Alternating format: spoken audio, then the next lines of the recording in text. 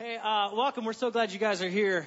And if you've been around church a long time or you followed Jesus for any amount of time, you'll get to the point in your life where he's going to ask you to do something that could appear foolish on the surface. It might not make sense. It might be weird or a little bit crazy and even, dare I say, irresponsible at times. Because it's just, I don't know, it's just one of those things. So let me put it this way.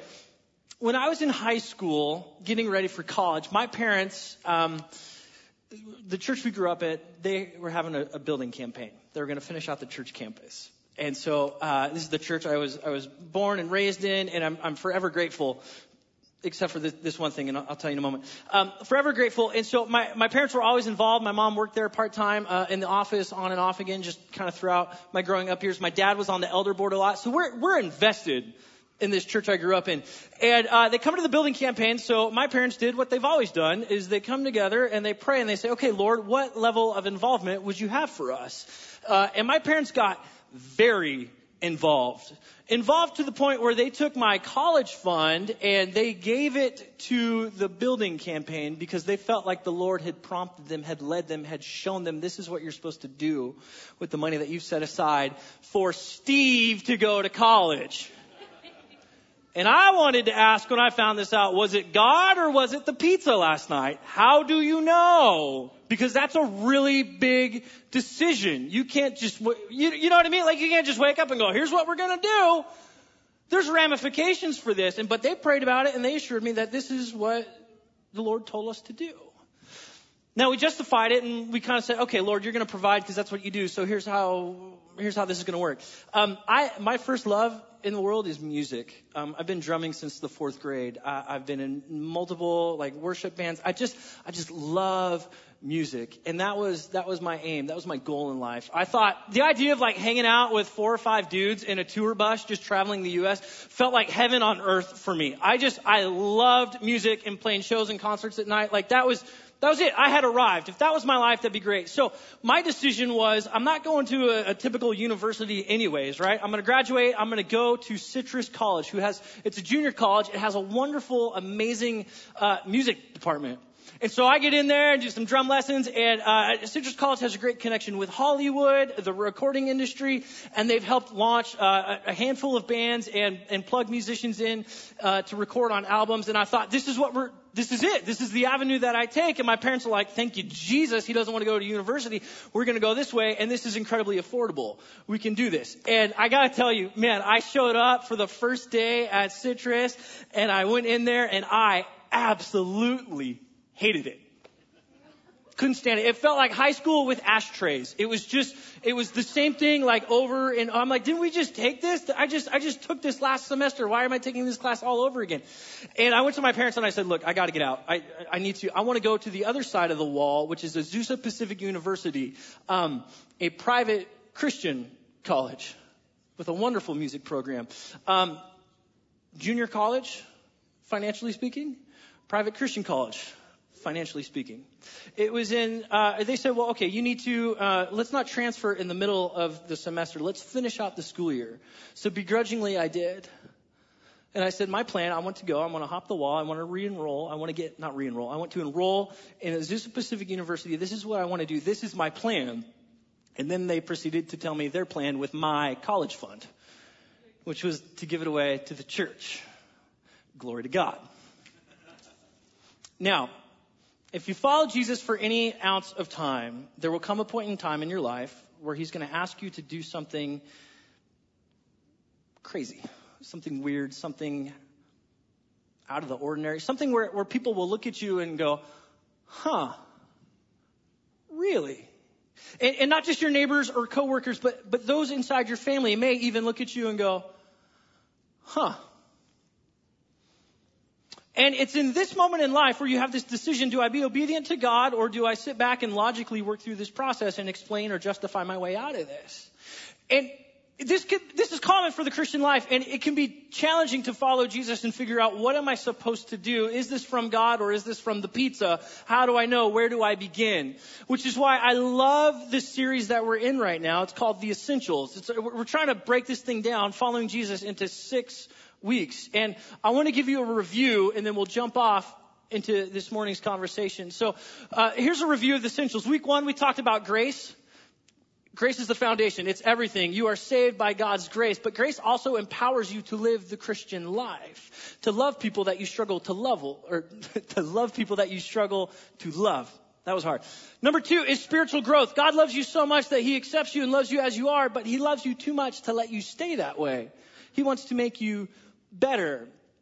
Week 3, we talked about worship, how it is not only singing songs and proclaiming truth, but it is a lifestyle. It's how we think, it's how we act, and it's the words that we say.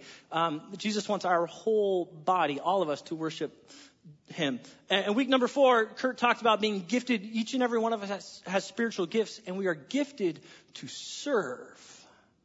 These are the essentials. And this morning, we're going to talk about the 5th essential, and it is this one right here. Generosity. It got quiet. Now, I like everyone to feel really relaxed and comfortable in church, which is why I'm going to tell you what you're going to do with your personal finances. So sit back, relax, enjoy. Do you feel the tension in the room? That was dripping in sarcasm, by the way. See, anytime you talk about money, we have to talk about these 2 words that come up. They're helpful words, but, well, they're informative. I don't know how much they're helpful. There's 2 words. One of them is guilt, and the other one is shame. And as I define these words, you may define them a little bit differently, and that's okay. But this is helpful. This is a lie from Satan, and it belongs in the pits of hell. Let me explain. Guilt. Guilt is helpful because it's a mirror. It shows you what you have done. Listen, you have either ran the red light or you didn't. You are guilty of running the red light or you're not. You either stole the candy bar or you didn't. You are guilty of theft or you're not. Shame sits here and says, this is an identity. If this is a mirror, shame is an identity. So shame would say, you ran the red light, therefore you're a horrible driver, and how dare you think that you could get behind the wheel? You're probably going to end up crashing and killing somebody. Shame sits here and says, you stole a candy bar? You're a horrible person. Why would anyone trust you with anything? God's not going to use you. He can't trust you. You're a horrible human being. Your coworkers can't even trust you. Do you see how one can be helpful? It shows you what has done, what has taken place. And you see how this is horrible because it's an identity thing? Listen, do not, simply because you have sinned, and you are guilty of sin, and I am guilty of sin, we're all guilty of sin, do not let shame creep in. Do not settle for the thought of, I'm just a sinner saved by grace. No. You are a child of the Most High God. He loves you. He sent his son for you. Yeah, we're guilty of this, and we're going to learn from this, and we're going to get better from this. But shame? No. Shame is from the devil, and it belongs in the pits of hell. Now, when we talk about our finances, we can be guilty of greed or generosity. And we're going to take guilt and we're going to set it on the shelf. We'll look at it once or twice throughout this morning's conversation. But shame, we're just get rid of that. We're going to throw that aside. We're not going to visit this. You can check back the first week of this series. We'll talk about shame and we'll talk about the grace of God. But we're going to hold on to guilt because guilt has its place, I think, as we define it. But we're going to talk about your money. So get really comfortable and excited about it. And don't worry, I'm not going to ask you to give your college fund to the church. Just your retirement. Kidding. Okay, so if you got a Bible, we always base this off of the Word of God. So if you have a Bible, go to 1 Timothy chapter 6. We'll pick it up in verse 17. So as you're flipping there, let me give you some context. A guy named Paul is writing this letter to his protege, Timothy. He's saying, Timothy, as you are leading the church, you are a leader leading leaders. As you are doing this, here are some of the things I want you to cover, right? I want you to focus on false doctrine or false teachers. You need to correct the inadequate teachings that are happening in the church. I want you to talk about worship. I want you to talk about the role as a pastor. I want you to do all of these spiritual conversations. And then, I find this fascinating, at the end of the letter, he talks about money. He's so concerned with all this spiritual stuff over here, and then he gives this little nugget on money, on your finances. He goes, oh, and by the way, and tell the people to blah, blah, blah, blah, blah, blah, blah. And I'm like, what? All this spiritual doctrine, good theology, proper thinking, the way to worship God. Like, yeah. And then before we leave, a little thought on money. And it's as if to say that all of this is really important and your money is spiritual. And it says a lot about you, and it says a lot about me and how we respond with our wallets. So get comfortable. Let's talk about some money. Are you ready? Kurt's ready. That's it. Just me and Kurt. Here we go. I'll let you know the tension if you're feeling it in the room, and you're probably feeling it online as well. It was in the first service too, so this is totally normal. Just roll with me here. 1 Timothy chapter 6, verse 17 says this. Command those who are rich in this present world not to be arrogant, nor to put their hope in wealth, which is so uncertain. 2008, anybody? COVID-19, anyone? Right? Which is so uncertain. But to put their hope in God, who richly provides us with everything for our, what's that word? Help me out. Everything for our enjoyment. Not simply stewardship and responsibility and Christian duty, but enjoyment. God's given you stuff. He's given you money to enjoy it. Fun with money. Funny money. Enjoy. Why are we so stressed when it comes to our finances? That's a different conversation, but that struck a nerve, so just file that away for a later time. So listen, I read this passage and I go, oh, thank you, Jesus. For a moment, I thought they were talking about me.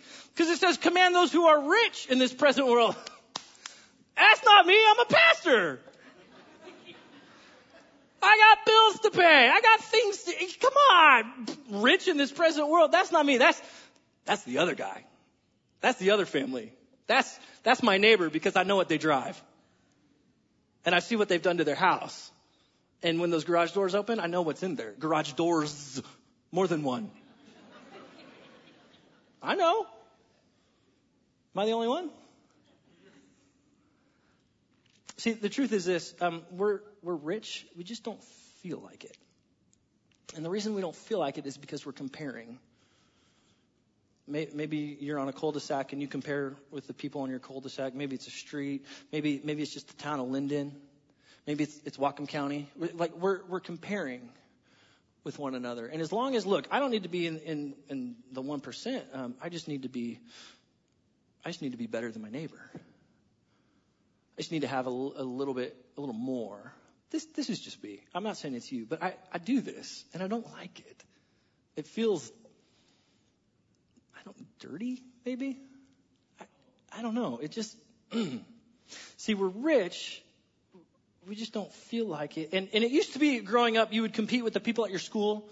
Maybe not compete, but you would eyeball, you would judge. You know what I mean? It'd be the people at your school. And then as you get older, it's your neighborhood or it's your city. But man, I feel for high school students growing up with social media because now it's not just your neighborhood or your school. You're competing with the world. You're competing with the world. And you have a God who gives you everything for your enjoyment, and we're not enjoying it. And we're stressed out because so-and-so has this, and I have that, and they've got that thing over there. They're going on that trip. They're doing the things with the stuff and all that. And I'm competing with the world. And I'm not enjoying it, my finances. I'm stressed about it. And I know this train of thought, right? We're sitting here going, okay, like globally, I understand I'm rich. By the way, anyone have a car? Just out of curiosity, anyone have a car? You're rich. Anyone have 2 cars in their family? We're rich. I don't need to go through all the stats and all that globally, but we know this. We know this.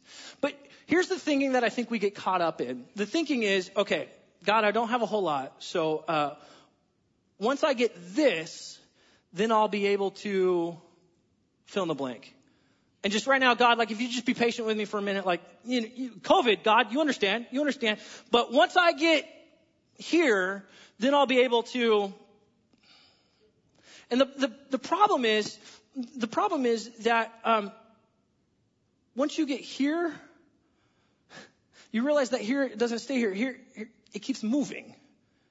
Because when you get a raise, your lifestyle increases. And it's really difficult. And I'm convinced of this because I've seen it play out in my own life. My therapist says it's good for me to talk this stuff out, so I just do this on a weekly. Once I get to, you're like, is he in therapy? I knew he was in therapy. Relax, hang with me. It's a joke to try and ease the tension. But the idea is simply this.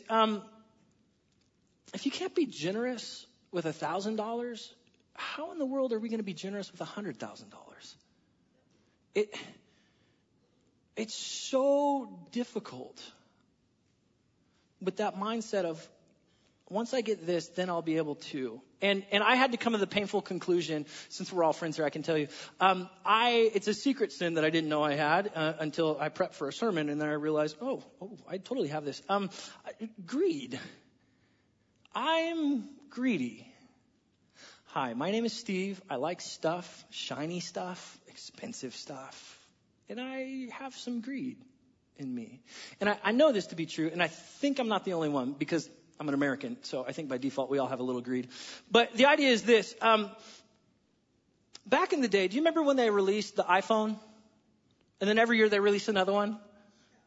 And then they release another one? I remember having my cell phone contract, sitting here going, okay, I got 2 years left on this bad boy, and Apple releases another iPhone.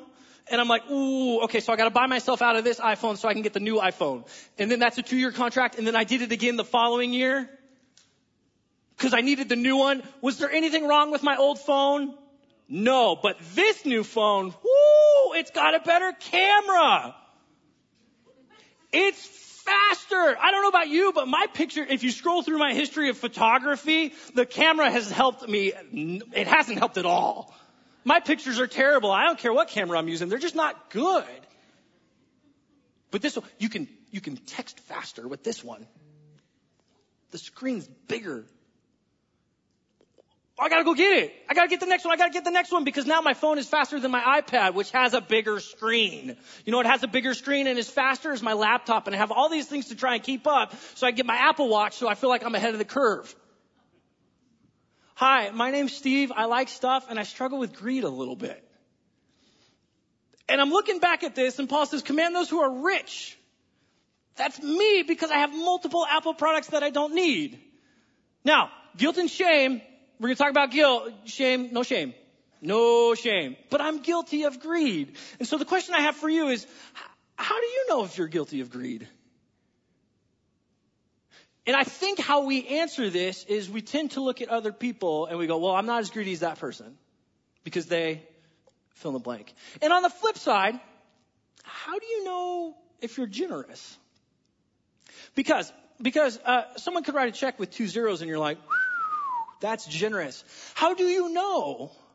That could be cheap for them. Are you with me? Like that could be the change they found in their couch, and they go, here you go, did my Christian duty. So it can't just be a dollar amount, because that's relative, because we all make different amounts of money. So how do you know? And I think God has given us a really good measure. He's given us a really good tool, a metric to use. And it's an old one, but I think it's a good one. It's called the tithe. And a tithe simply means 10%. So you take 10% of your money and you give it back to the Lord. See, it's an Old Testament law that Israel would take. It would be their fields, their grain, their animal, their money, whatever it was. They would take 10% and they would bring it to the temple. They bring it to the church, if you will, and give it to the Lord, because it wasn't theirs to begin with. It was God's. And so they give it back. And anytime we talk about the tithe, I already know what's coming up. People are like, oh, okay, well, you don't understand, Steve. That's an Old Testament thing, right? I'm a New Testament Christian, walking in the grace and the freedom of God. Get those tithe chains, get those chains off of me. I'm walking in the grace of God. And I'm with you. I'm with you 100%. But come on. Are we going to use the grace of God to justify... I'm going to say it, to justify our desire to not be generous?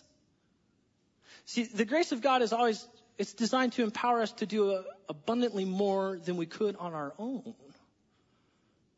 So we don't look at the 10th and go, thank God I don't have to do that. I just have to give generously what I've decided in my heart and cheerfully. No. You use the grace of God to sit there and say, I'm not bound by 10%. I can do more. Not in my own power, but by the grace of God, I can be even more generous with that. Now, there's a secret when it comes to generosity. And I'll give you the let me give you number 1 in your notes, then I'll give you the secret, okay? Number 1 says this, generosity defeats greed every time. When you feel greed rising up in your soul, do something generous. Boom, defeated. When it rises up again, do something generous. Boom, it's defeated. Now, here's the secret. How do you actually do that? Paul, the same guy who's writing to Timothy, wrote to the Philippians. And you don't have to turn there. I'll read it for you. It's Philippians chapter 4. Pick it up in verse 10. It says this: I rejoice greatly in the Lord that at last you renewed your concern for me. Indeed, you were concerned, but you had no opportunity to show it. Meaning, Paul was like, hey, thank you so much for upping your yearly subscription and doing it. I know money has been tight and we're going to work through it, but thanks for doing that. Verse 11, I am not saying this because I am in need, for I have learned to be content whatever the circumstances. Circle, underline, highlight, smiley face, arrow, that word content.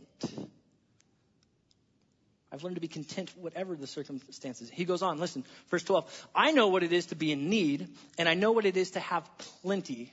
I've learned the secret of being content in any and every situation, whether well-fed or hungry, whether living in plenty or in what. So here's the secret, ready? I can do all this through him who gives me strength.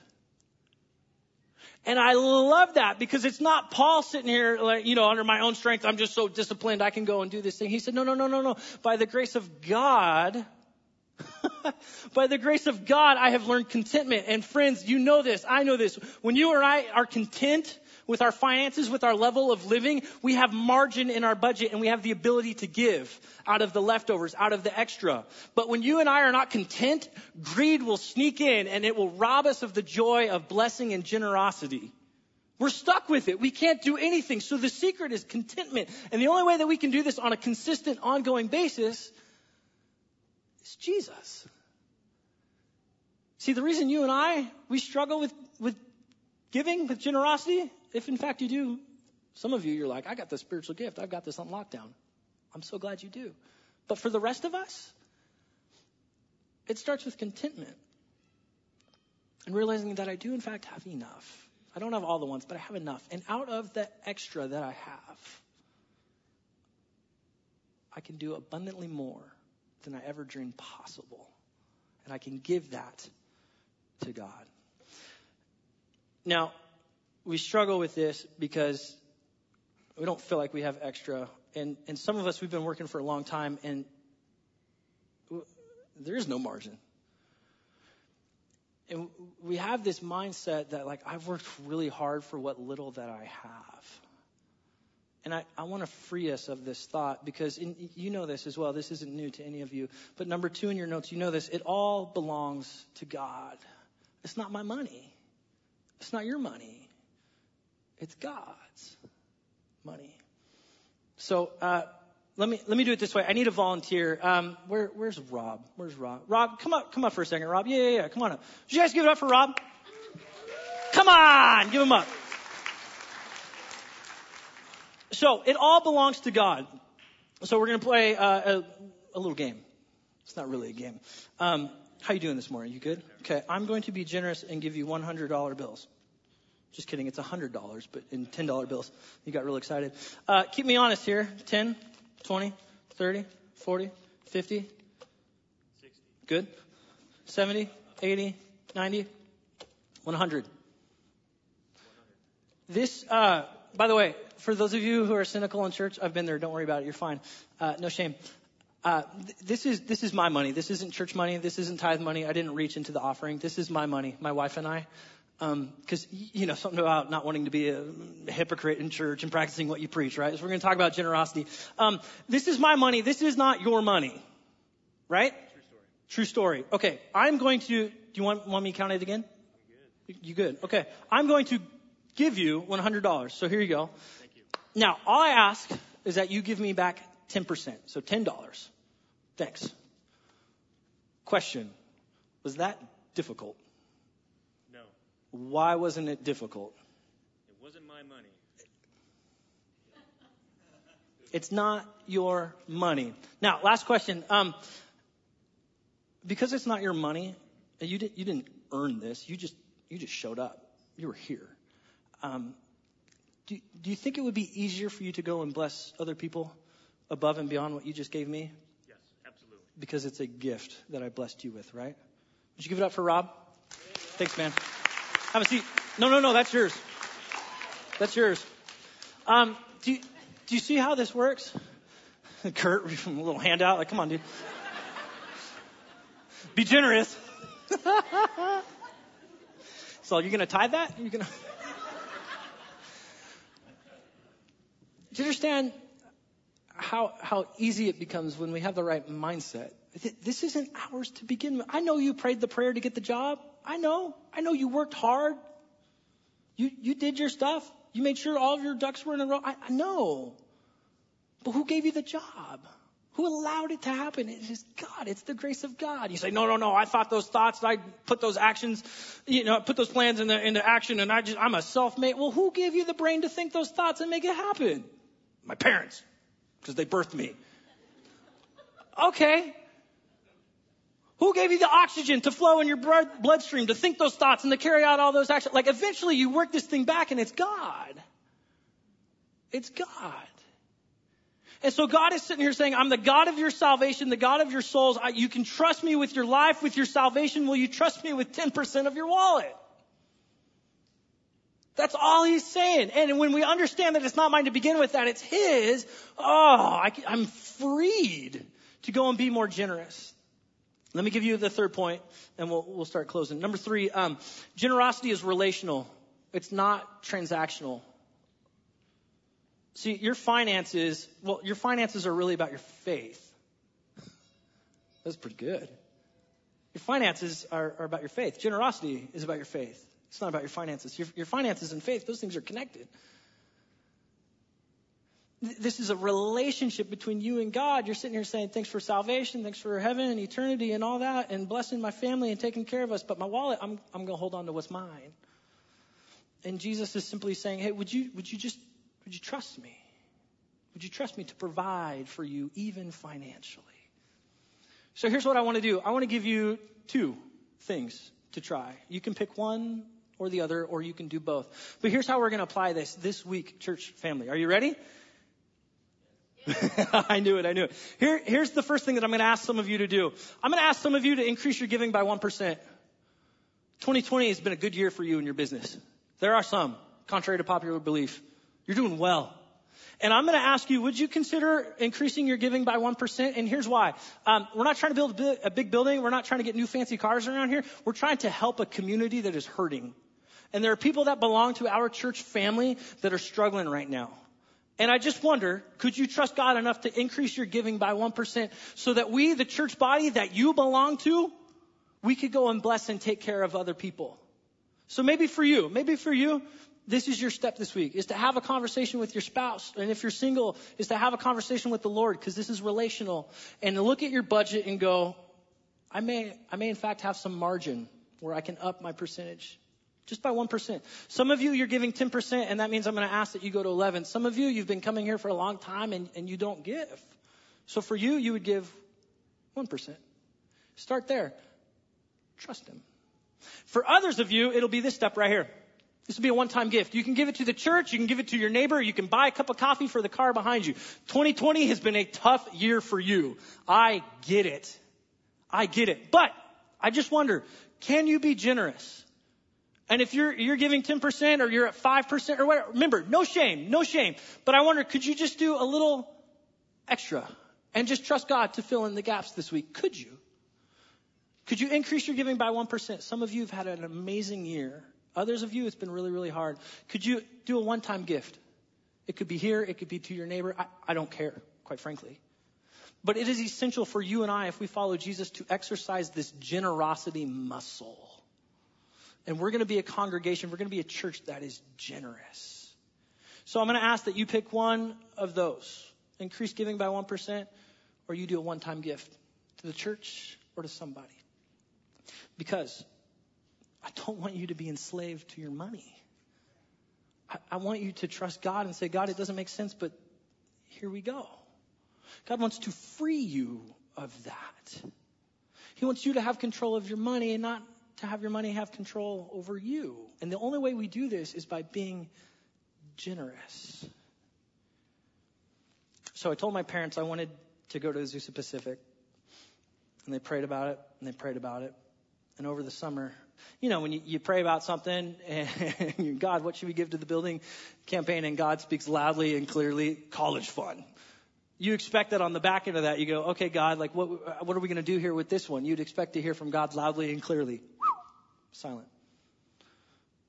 Okay, fall semester's approaching. It's approaching. What are we doing here? What are we doing? And on a normal, average, typical Sunday morning, there's a woman at church that simply says, hey, there's an opening in the admissions office at APU. You should think about applying. So you fast forward and my mom applies. My mom gets the job.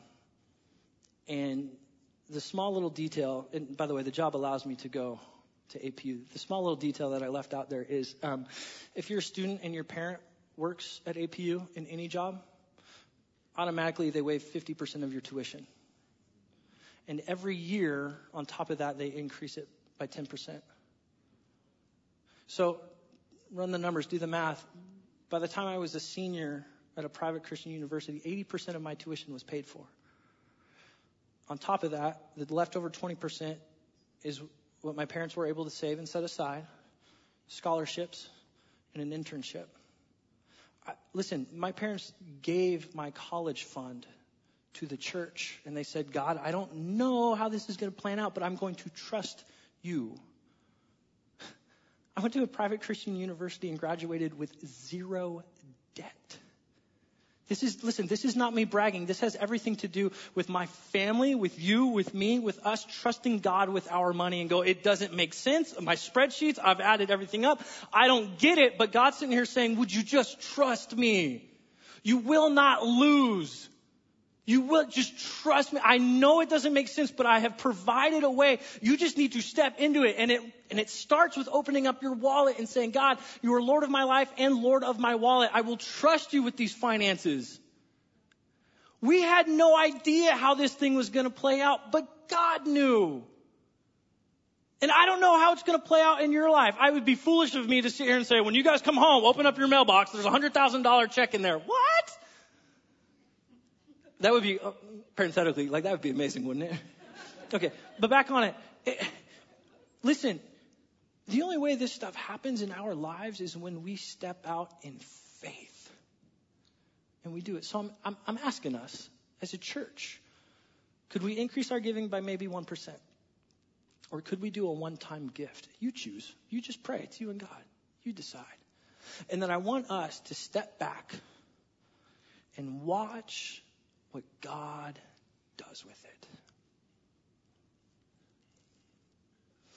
Command those who are rich in this present world, that's us, not to be arrogant nor to put their hope in wealth, which is so uncertain, but to put their hope in God, who richly provides us with everything for our enjoyment. Father God, we come before you, and that is the desire of this church. Lord, I pray that we would not put our hope and our trust and our security in our own hands, but we would put it in the hands of Jesus. May you be the Lord of our lives and the Lord of our wallets. And Father, for some people in this room, this has been a very tough year. And so, Lord, I ask that the generosity of your people, that your church would lift up those families, those individuals that are struggling right now. And Lord, may this be a point in time that those families, that those individuals who are hurting right now, who are going to be blessed in the weeks to come, Lord, would they look back at this moment, and when they have walked through this, when they have pursued you and they have gotten to the other side and they're now in an opportunity to give, Lord, would you remind them of this, and would you give them supernatural conversations with people where they can look out and they can bless others. Father, generosity is so essential.